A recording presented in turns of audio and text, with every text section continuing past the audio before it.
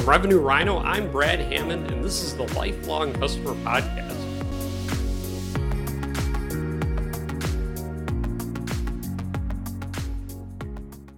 Welcome to the Lifelong Customer Podcast. I'm your host, Brad Hammond, and today I have Pinaki from Local Wisdom. Pinaki, it's really nice to have you on.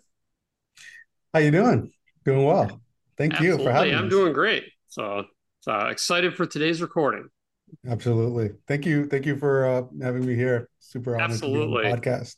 for sure. So to kick us off, can you tell me a bit about who you are and as well as your company and who you guys are and what you're doing?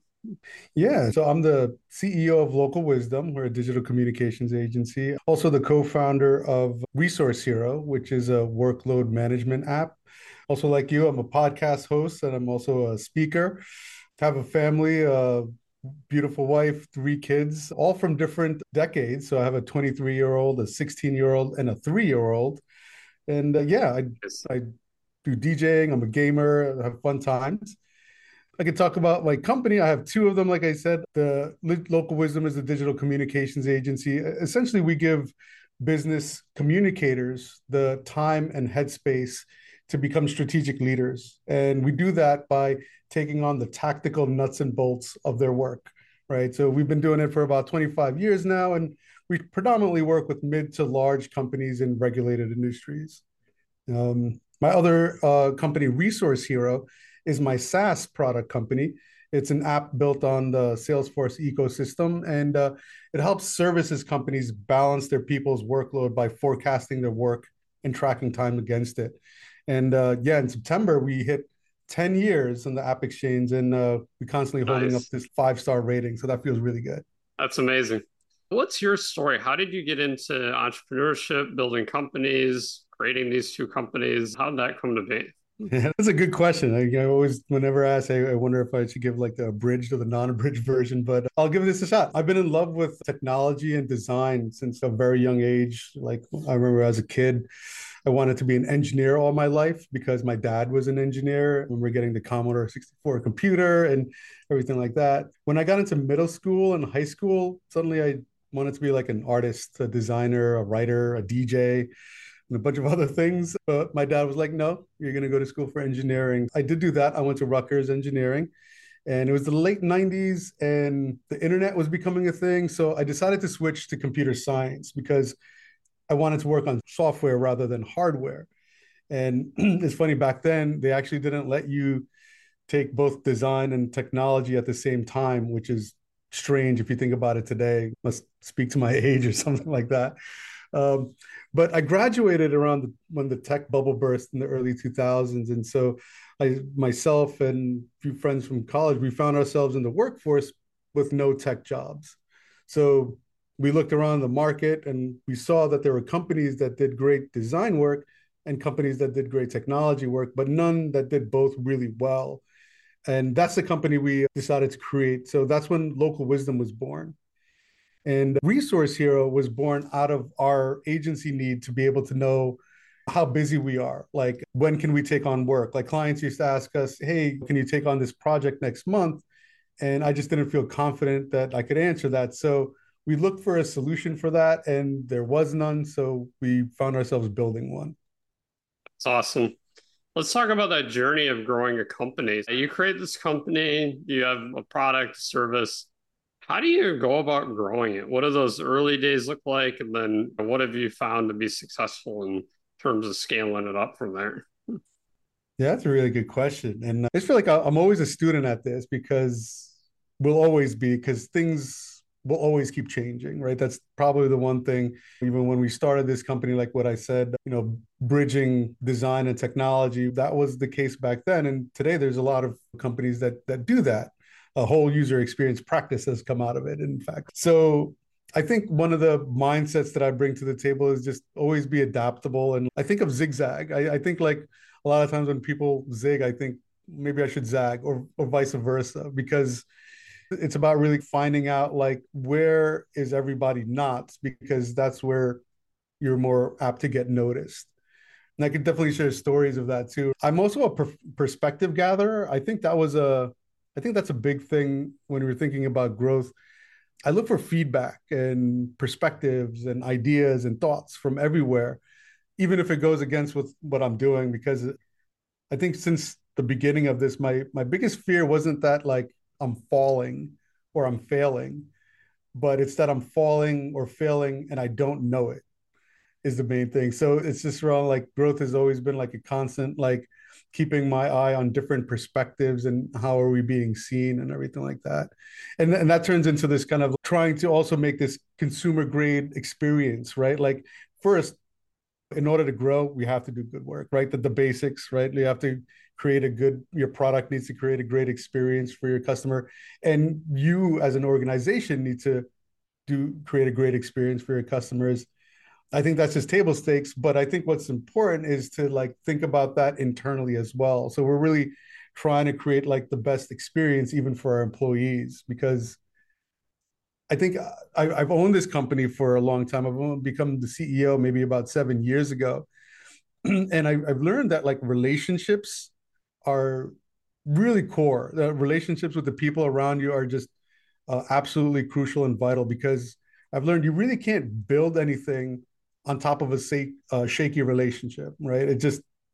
It'll fall. So I've been really thinking about people as greater than the company because people that make up the company are the company, right? So I think over generations, we've learned ways to treat people not as human beings, but maybe as cogs or resources. And actually, that's why we launched our podcast, Why Does It Feel So Wrong to Be Human at Work? Just to think through the things that we need to unlearn. One of the growth drivers that I've seen, or the biggest like return on investment that I've seen, is simply appreciating employees as much as I can. Whenever someone does something good, let's talk about that. Whenever someone says something good about someone else, let's talk about that because it's doesn't cost anything and it just boosts everything. Absolutely. Yeah, those are some of the things that like pop up in my mind that just kept me going and growing this time. Love that. What's one of the stories of zigging when everyone else is zagging? You mentioned you have some. I'd love to hear them. Yeah, I think it seeps into one of the stories of our biggest and one of the most profitable service offerings, and it's called subscriptions. And this service offering is one where we help our customers by offering them talent at increments of time to just help manage the everyday communications. And the idea of this came because a long time ago, I was at another agency, and this agency like only working on like the top trending digital innovative things that you could see, and huge agency, all Fortune clients. And one of the account managers was telling me about one of the accounts that he was managing, and it was a big, well-known brand. But he told me that they're just spending like over $1 million a year with this agency. And all we're doing as an agency is just like updating the website. And he was like, this is not what we want to do. We want to be cutting edge digital. And so we dropped them as a client. And I was like, wow, I'll take that.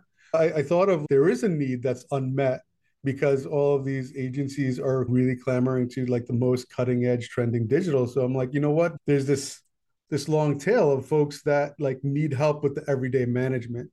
And so when I joined Local Wisdom full time, I brought that mindset in and said, let's create a managed service that helps people manage the everyday communications that have to do with their digital.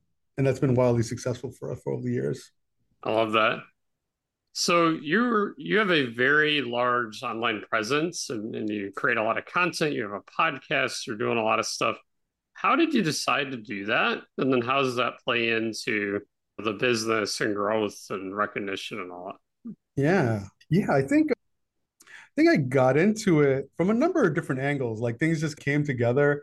For one, I think when I was introducing like story earlier on, I was like, I wanted to be like an engineer, and suddenly writer, designer, producer, DJ, whatever.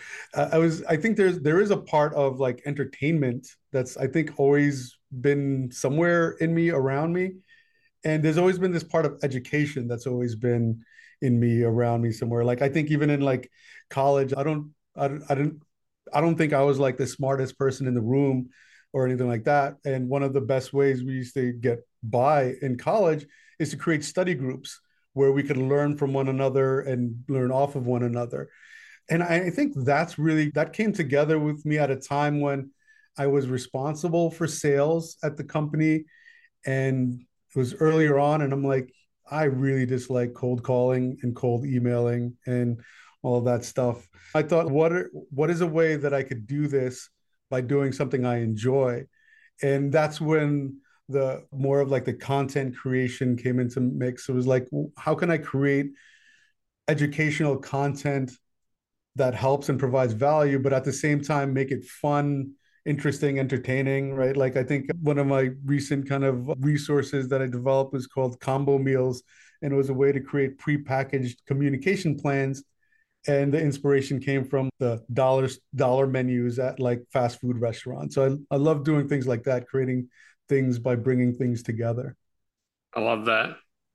What is one thing you wish you would have known when you first became a CEO that you know now?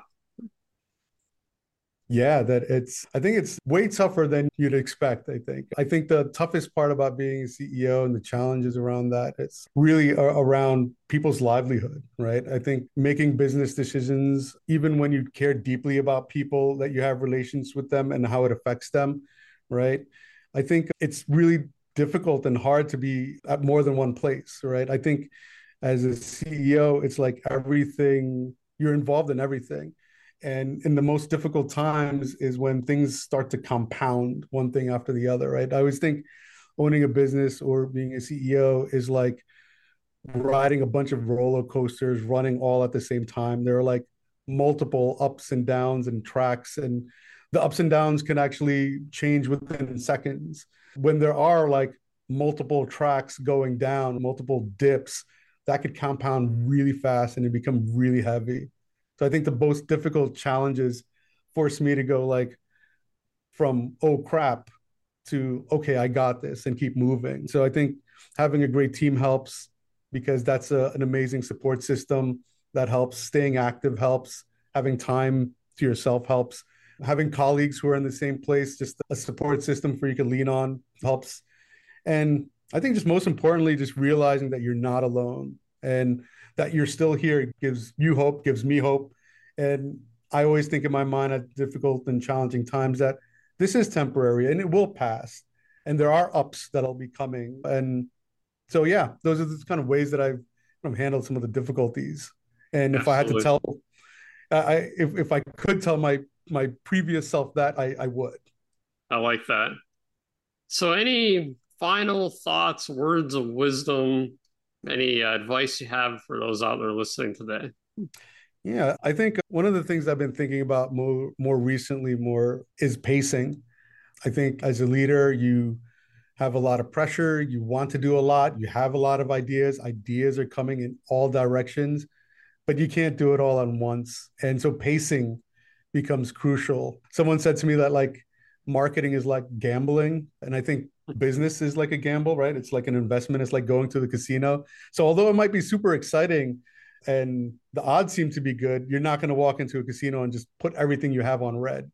Yeah, So I think it just seems easy to think you can when you're in a business. So pacing, and I think becomes really important. I tell everybody to I think love about that. that. I love that analogy too. I feel like building a business is a bit like playing blackjack or something. It's a series of a bunch of bets, and you hope that you make the right bets, and the odds are better for you than the house, right? Like, Yeah, love that analogy. exactly. You don't know what's in the dealer's hand, right? Exactly. So, love that. Hey, it's been amazing to have you on the podcast today. Thanks so much for joining and sharing all your wisdom and insights. Yeah, Brad, thank you so much for having me here. I appreciate it, and I appreciate what you're doing for the community. Absolutely.